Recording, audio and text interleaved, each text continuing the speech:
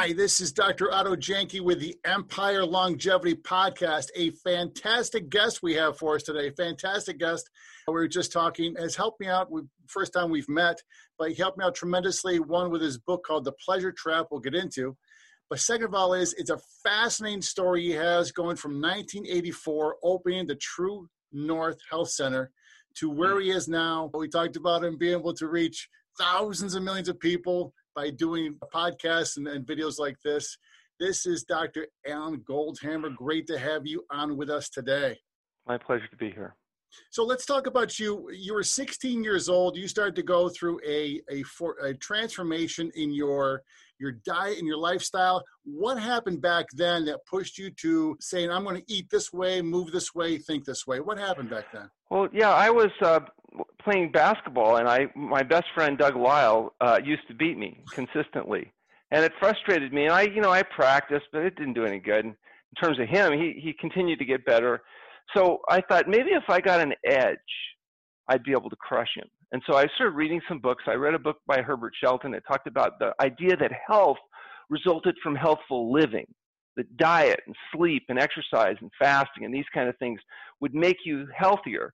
And healthier people, I presumed, would function better. So I diligently made these diet and lifestyle changes, hoping that it would make me healthy enough that I'd get an edge and I'd be able to beat Doug Lyle in basketball. But unfortunately, it failed because he adopted the same kind of diet. Here we are, I'm 62 years old, still playing basketball, but he still crushes me every time we play. So even though it was a failure, it got me interested in this whole area. When I was 16, my uncle was a physician and knew everything about anything.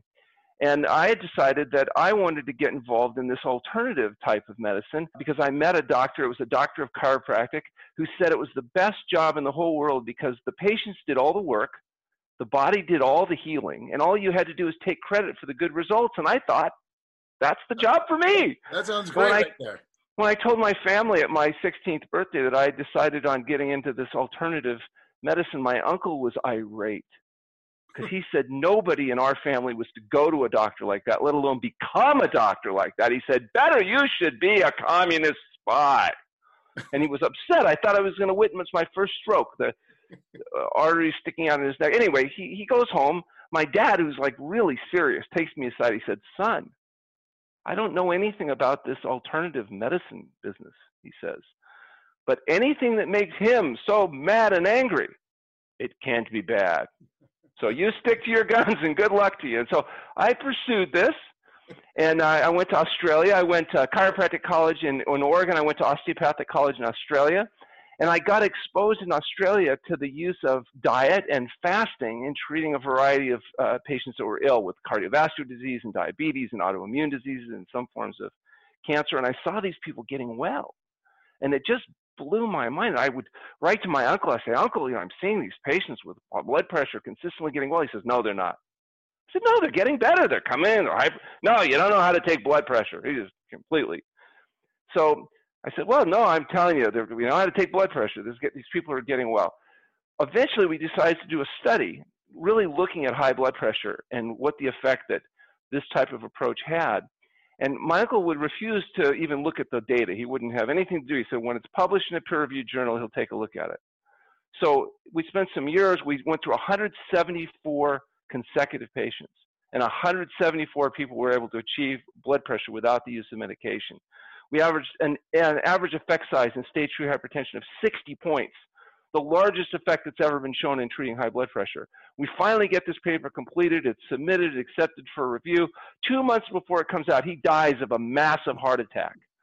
My mother, to this day, says he died just so he wouldn't have to admit he was wrong. But I know he died because he ate K-foods, the kugel, the kreplach, the knishes, the blintzes, the high-fat, greasy, slimy, dead, decaying flesh, and ended up with cardiovascular disease. But nonetheless, he never did actually get to see the paper published. I actually have the papers, two of the papers. One's in 2001, the other was in 2002. The first one, medically supervised water-only fasting in the treatment of hypertension. The second one, medically supervised water-only fasting in the treatment of borderline hypertension. What I'm amazed by, both the conclusions are almost verbatim, word almost exactly the same. And just from the 2001, which is in the Journal of Manipulative Physiological Therapies, Therapeutics, medically supervised water-only fasting appears to be a safe and effective means of normalizing blood pressure, which they rarely ever say about that, and this is the crazy part, may assist in motivating health-promoting diet and lifestyle changes. Why isn't this shit all over the place, and why aren't more docs doing this stuff? Well, it is gaining more interest and popularity recently. Now, in past years, recommending fasting to patients was considered criminally negligent behavior. I mean, it was outrageous. And, we've gone from being criminal quacks to cutting-edge researchers, because now fasting has gained some notoriety. There's people like Walter Longo from USC publishing in Journal of Metabolism showing that fasting can be effective not only as a freestanding entity in helping the body heal itself, but also in conjunction with conventional therapies like chemotherapy, that it can make cancer cells more vulnerable by creating an environment that's not conducive for cancer cells, where they higher glucose utilization. You get into a ketogenic state where there's not the glucose available. It makes the cancer cells at a selective disadvantage and therefore more vulnerable to chemotherapy, et cetera. And it also helps protect healthy cells from the damaging effects of conventional therapy. And so now fasting has gone to gain some interest, where people feel like, well, maybe this can be used as a helpful way of giving the body a chance to heal itself. Yeah, we talk about autophagy in here, which is the body's way of doing the job it's supposed to do, which is decrease the opportunity for bad guys to rise and good guys to keep on proliferating. We talk about that many times on here. And fasting profoundly affects autophagy. And so, but it's not just autophagy. There's a number of mechanisms that occur in fasting, some of which are rather unique. If you look at the things that go up when people do fasting, oftentimes they're very similar to the things that go up or improve when people use exercise. Right. And you might wonder, why would fasting, which is done in a resting state, and exercise, which is this very vigorous physical activity, have the same biological effects? But both of them have one thing in common. Both fasting and exercise undo the consequences of dietary excess. And it's dietary excess that leads to obesity and metabolic syndrome and makes people vulnerable from dying, for example, from COVID-19 or other infectious disease, or having strokes or heart attacks. Dietary excess is at the root of many of the reasons why people in our society are getting fat, sick, and miserable. And so exercise helps undo that, and so does fasting. So, like, for example, you can improve insulin sensitivity and you reduce inflammation when people fast. And if you measure things like adenopectin or ghrelin, those increase. Activated protein kinase, also known as AMPK, goes up, which increases mitochondrial biogenesis. So you actually make more of the energy-producing mechanisms inside the cells. The main fuel that people burn when they're fasting is beta-hydroxybutyric acid. This is a fatty acid, and that stimulates production of something called BDNF, which is brain-derived neurotrophic factor. BDNF is interesting. It's the chemical that's thought to protect against Alzheimer's and dementia. If you take rats, genetically bred rats in a cage, exactly identical, fed the same, everything's the same, but you give one rat a wheel, the rats with the wheel will exercise, and the rats with the wheel that exercise don't get dementia. They have a much reduced rate of Alzheimer's disease and dementia. And they realize the reason that happens is because the ones that exercise have higher BDNF, brain-derived neurotrophic factor. They think that's what is helping protect the brains of the rats from getting dementia. Well, BDNF goes up with exercise. It also goes up with fasting. In fact, with rats, if you systematically underfeed them or periodically fast them, you can double their lifespan just by controlling, even on the same diet, just by controlling the dietary excess that's involved. Insulin sensitivity. When you have diabetics, like type 2 diabetics, actually have more, not less insulin. It just doesn't work because there's what's called insulin resistance. There's the insulin itself isn't working, and it's the diet that makes you fat that also causes insulin resistance. Well, insulin resistance is not affected profoundly by most medications, but it is reduced with exercise, and it is reduced with fasting. And it may be why as much as 80% of our type 2 diabetics are able to achieve normal blood sugar levels without medication. Fasting affects something called cellular stress resistance and adaptation.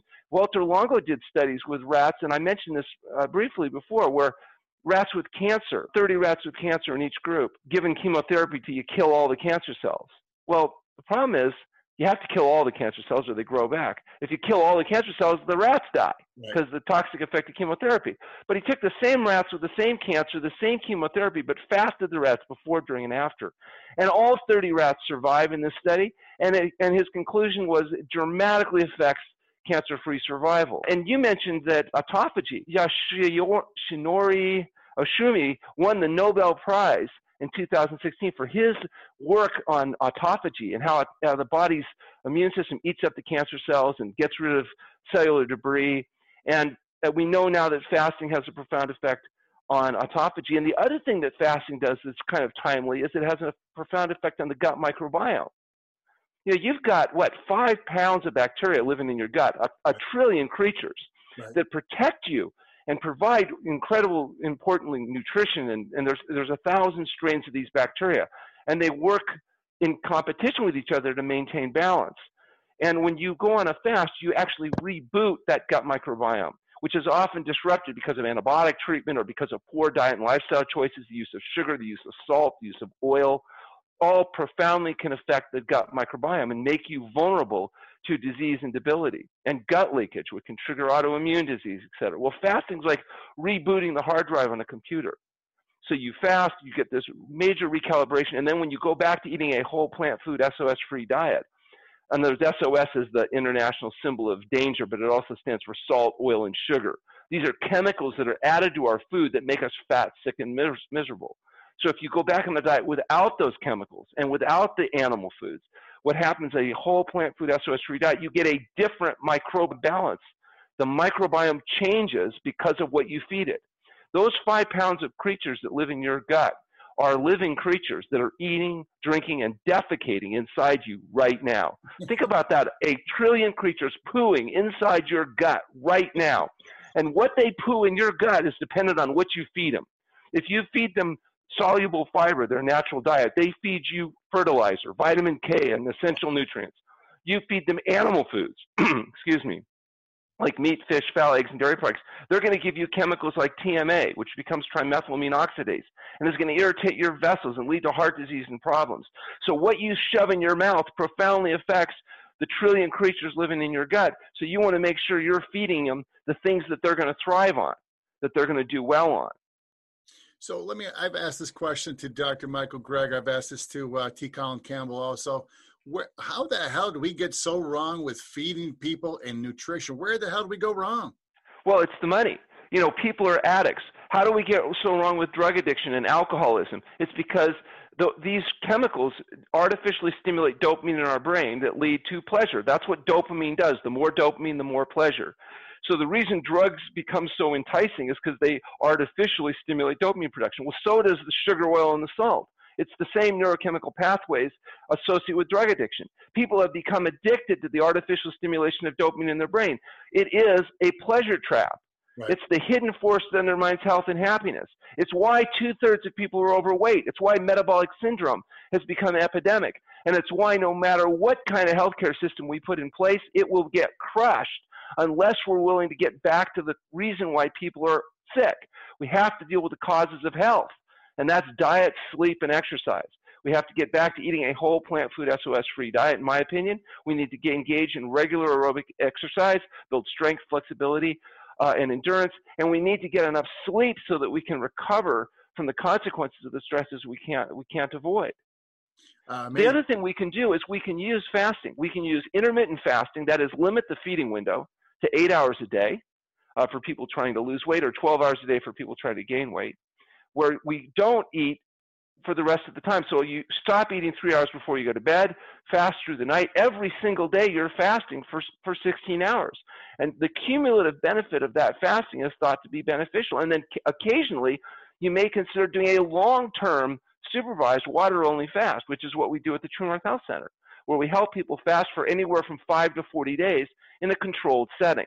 And the combination of long-term occasional fasting and daily intermittent fasting, along with a whole plant food SOS-free diet, exercise, and sleep, means people recover their health, they normalize their blood pressure, their blood sugar levels, they get out of pain, they lose the weight, and they're able to avoid the debility that causes people to suffer so much in the last decade or two of life. And it's also, by the way, where we spend about 80% of the healthcare costs treating people unsuccessfully for consequences of diet and lifestyle excess. Right. Absolutely. Absolutely. So let's throw up the first flag, which I know you get. I've listened to probably about 40 hours of your interviews over the last week. What about the people who are going to tell you, I don't want to starve. I don't want to, I'm not going to be able to do that because I don't want to starve. And I want to still have my, fill in the blank with whatever it is. I still want to be able to have that. Right. Well, so people also say, I'd rather die than quit smoking. Absolutely. And they do. Absolutely. And they say they'd rather die than quit drinking. Right. And they do. And they say they'd rather die than give up their greasy, fatty, slimy, dead, decaying flesh, highly processed food diets. And they will. So for those patients, I just say that, you want to do an experiment. You don't have to commit to doing it forever. In fact, in our practice, we only ask people to commit to diet and lifestyle changes for 50 years. So we ask them to make the diet and lifestyle, and then after 50 years, if they want to go back to being sick and miserable, that's up to them. We just want to make sure we get our long-term outcome data. We're a limit right there. So our approach really only appeals to either people that are what we call appropriately motivated. Right. Now that could be intelligent people looking to promote health because they want to live a long and healthy life, or it could be people that are motivated by pain, debility, or fear of death. Right. And those are the most motivated patients. They're debilitating pain. They're willing to do anything, even really dangerous and radical things like eat well, or exercise, right, or go to bed on time, right, or if necessary, fasting. And for those people that get healthy, usually they don't come back and say, oh, when I was a drunk, I was much happier. I want to go back to being with all my friends. No, they say, no, quitting alcohol was the best thing they ever did. Nobody comes back to me and says, oh, yeah, they were much happier when they were smoking. Right. It was hard to quit, but they're glad they're free of it. And people don't come back and say, oh, when I was all fat and sick on that nice, greasy SOS diet, I was much better. No, they don't. They say, no, it's the best thing they ever did. Is it easy? No, that's why. You can give people the information. Some people will make the change. Just think about alcohol. You go to somebody and you say, oh, you know how your life sucks? It's because you're a drunk. Do they go, oh, it's the alcohol? I had no idea. Thank you so much. I won't drink anymore. And no, they say, mind your own business. Right. They don't want to hear about it. Right. So is it surprising that if people are addicted to the dietary pleasure trap and you share with them the idea that they could make radical diet changes, that they're going to have trouble with it? No, of course they're going to have trouble. That's why if you can't do it with information alone, you come to a place like True North Health. We lock you up. We create a safe environment. And you go through it, and some people are there for a few days, some people are there for a few weeks, and it depends on what it takes for them to get well. And if you're motivated by pain, debility, and death, it doesn't seem so overwhelming to have to make these radical dietary changes. Yeah, isn't it amazing that, first of all, the website is healthpromoting.com for the True North Health Center, healthpromoting.com. I'll leave a link down there. Isn't it amazing that eating well, exercising, and going on a fast and regular basis is seen as radical? Well, it is radical because radical comes from the word radicus, or means root or cause. Right. And going on a diet and lifestyle change is dealing with the cause, the reason why you're overweight or developing disease of dietary excess. And so it is radical, but you want radical if what your goal is long-term health. If you're looking for short-term pleasure-seeking, self-indulgent behavior, maybe this isn't the place for you. If you're looking to actually get and stay healthy, then this can be really empowering information because it gives you a way that's actually documented, effective, and isn't dependent on pills, potions, powders, and magic treatments. It's all about healthful living. Absolutely. Absolutely. A short time ago, we posted that the latest stats on America is that the average American is filling 15 prescriptions. The average American is filling 15 prescriptions a year. No one gets healthier on 15 prescriptions a year by any means. So at 84, you guys opened up the True North Health Center, and you go to you start thinking about doing a water fasting. How did that progression come about, and what are the most incredible things you've seen with people with the water? By the way, I've done water fasting. As you're going to say, the first 2 days stink. After that, it's fantastic. Well, what's interesting, we got involved with fasting because when I went to Australia, that's what I saw working to get sick people well. So I was at an osteopathic hospital that's all they did was fasting. And so I saw these people one after another getting well. And so I came back. There wasn't any question what we were going to be doing.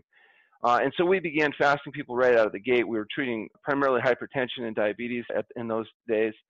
And we began to document what we were doing. And if you go onto our website, you can actually see the studies that we've published in peer-reviewed journals over there. And we've treated a wide variety of conditions. Most recently, we did some work with lymphoma. We had a young woman with follicular lymphoma that had come to the center. And she was 42 years old. It had stage 3 follicular lymphoma. And, they had done the excisional biopsy. They had tracked her really carefully at the medical school. It had progressed over a period of 2 years. Interestingly enough, her family physician, when she asked him about, is there anything she could do to get healthier, to help her body deal with this cancer, had told her that diet didn't matter. She could eat whatever she wanted, that diet wasn't related to this type of cancer. And then she asked him about, what about fasting? And he said, no, that was criminal quackery, and she wasn't to have anything to do with that. So eventually she got bad. They don't use chemotherapy right away with follicular lymphoma because it doesn't work very well, causes a lot of side effects. They usually defer. Eventually got bad enough, they sent her to the med school. The oncologist also told her that diet wasn't relevant to this condition, that she could eat whatever, normal she wanted, and that, fasting, he didn't know anything about fasting. But he was recommending chemotherapy. But anyway, despite that tremendous medical support, she decided to come to True North Health Center. During that time, she went through 21 days of water-only fasting, 10 days of recovery, during which time her tumors completely disappeared. So she had externally palpable tumors, upper and lower extremity, that completely disappeared. And when she went back to the oncologist and they did the follow-up CT scans, they found there had been dramatic reduction in these tumors, but she still had some neutropenia, still had a low white count. And so he recommended some gentle chemotherapy. She decided not to do that. She continued with the diet. She had maintained a whole plant food SOS-free diet for 6 months, continued to lose weight. She had gotten down and maintained her optimum weight, at which we did another follow-up. At this point, her white counts had completely normalized by a year. She had a whole body CT, completely in remission from cancer. And so we published a paper in the British Medical Journal, Case Reports, on this case. And then they said, would you please follow this patient for a few years, because there is a small percentage of people that will go into spontaneous remission, but they tend to recur. And so if you could show that she had maintained long-term success, that would be really compelling. So we followed this woman for 3 years, and fortunately she followed a whole plant food SOS-free diet, maintained the results, got follow-up data, completely in remission. In fact, now we have year 4, and we're working on year 5 right now. Continues to do well. And we published a follow-up in British Medical Journal Case Reports on this case. And since then, and since the publication of that, we've been treating a significant number of lymphoma patients. And we're now in the process of collecting long-term data on those patients. Because we're going to do a cohort and then ultimately a clinical trial. We believe that this particular condition will respond well to fasting and diet and lifestyle change. And it doesn't respond well to conventional therapy. So it's really an ideal condition because it's not considered unethical to defer treatment while people do something that actually works. Correct. Question for you was that we all know it's common, we all know, but it's common knowledge that olive oil is actually pretty good for you. So why would Well, actually, I would disagree. Olive oil is less bad than some other oils because of its constituent. But something being less bad doesn't make it good. It just makes it less bad. There's no reason to add fractionated processed fats into the diet. You get all the essential fats you need from eating a diverse whole plant food diet.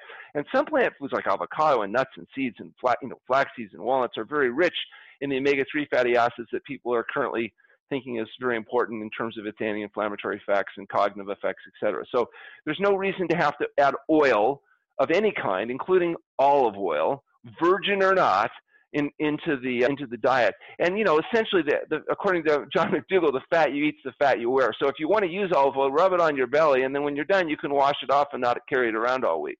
But at 9 calories per gram of highly fractionated food byproduct, you have little satiety feedback, a whole lot of calories, and too much fat. So we don't use oil. We don't use sugar. You don't need to add sugar to the diet. You don't get sugar deficiency. And you don't need to add salt because the sodium you need is contained in a mineral-rich plant food-based diet.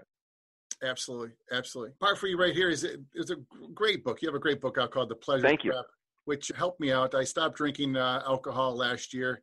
And I went from one dopamine rush to the second one, which I did not know I was even on until I got like chapter 3 or 4 of the book. And I started honking down sugar. Oh, yeah. And I'm going to tell you, Doc, I am the justifier of all justifiers. I was eating the organic stuff. I was eating the vegan stuff. And it was all high sugar stuff. And I was thinking, I think I'm doing the best I can, but I'm substituting one addiction for the other. I read the book, I go through this, I said, son of a bitch, I exchanged addictions. Talk about The Pleasure Trap for a short time. But I do think that you stepped in the right direction because as bad as sugar is, alcohol is actually a bigger short-term problem. And so stepping off the alcohol is the first step, getting off the sugar, which is a very common craving for people as they quit alcohol, they notice. In fact, a lot of what people really like about alcohol is probably the physiological effect of the sugar in alcohol. Because, it's also very high sugar food, just also has the alcohol, which causes all kinds of problems. Think about drinking. People, like when you smoke, you get smoker's face, right? You get that premature wrinkling that occurs because the cross-linked collagen tissue from the free radicals. But, 80% of smokers never get lung cancer. Right. So does smoking protect against lung cancer? No.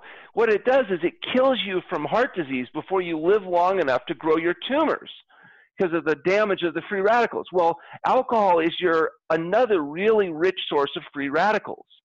And so when the peroxidation of alcohol bathes the body in free radicals, which is why people get cirrhosis of the liver. Right. The liver is the detoxifying organ of the body. It's impacted by the peroxidation of alcohol. It tries to protect your body from it, and as a consequence, you get fatty infiltrate and scar tissue that occurs from alcohol. So alcohol and tobacco are both excellent sources of free radicals, which is why you prematurely age when you drink alcohol and smoke cigarettes. So don't do that. Well, sugar has its own challenges. It may not be as short-term consequential as the alcohol and the cigarettes are, but long-term it definitely has consequences, not the least of which is the commonly recognized effects of obesity and tooth decay and immune suppression, but also has a profound effect on the microbiome that live in your gut. Again. Because when you feed somebody a high-sugar diet, they get a different type of microbiome than people that are on a whole plant food diet. Absolutely. Absolutely. So can we quote you right here? Dr. Alan Goldhammer said that smoking is protective against lung cancer. We can quote I'm sure they'll be doing that. I'm sure they'll be doing that for me. Absolutely. Doc, let's talk about... but you have to, if you say that, you got to acknowledge that statistics don't lie, but liars use statistics. Absolutely correct. Absolutely correct. Talk about for a moment, my kids won't eat the vegetables. Right. So the reality is that when you've trained your little kids to be addicts, there's a period of time where you have to help them get free of their addiction. And so, if you feed your kids, highly processed, refined carbohydrates, they will develop an addiction to that. Just as if you gave them beer and wine and cocaine, they would eventually become addicted to that, and they wouldn't want to have other substances. But if you get them off that addiction by feeding them a whole plant food diet, eventually they neuroadapt, and then they'll start to enjoy whole plant foods again. But, it's a really serious problem because we basically train our little kids to be drug addicts. We teach them the way they should deal with every problem in life as a drug. If they have a headache, they need a drug. They have a backache, they need a drug. They have some kind of problem, they need a pill, potion, powder. And, then when they're 16 and they go to a party, we tell them, well, just say no, and we are shocked when they don't just say no, despite the fact we've trained them their entire life that the way you should deal with life's issues is with drugs. Daddy comes home from work, he needs to have a drink to relax. Mommy's anxious, she needs to take a pill. So, that's what they've been mirrored. And how do you eat? You eat all the highly processed, refined carbohydrates because we're too busy driving 2 hours a day to a job we hate, to work with people we despise, for a company we detest, to make things we don't believe in, to make money we don't need because we believe that we're unhappy because we have a short-term pleasure-seeking, self-indulgent deficiency. And if we could just engage in more short-term pleasure-seeking behavior, then we'd finally be happy. The problem is happiness and pleasure are not the same neurochemical events. Pleasure is about dopamine. The more pleasure, the more dopamine. Happiness is more serotonin-based. And so no matter how much dopamine you stimulate, you're not going to get happy. So getting the overall balance of your life experience to be highly positive requires a number of interventions, not the least of which is health. Right. Very, very difficult to experience the overall balance of your life as highly positive, i.e. happy, if you're unhealthy.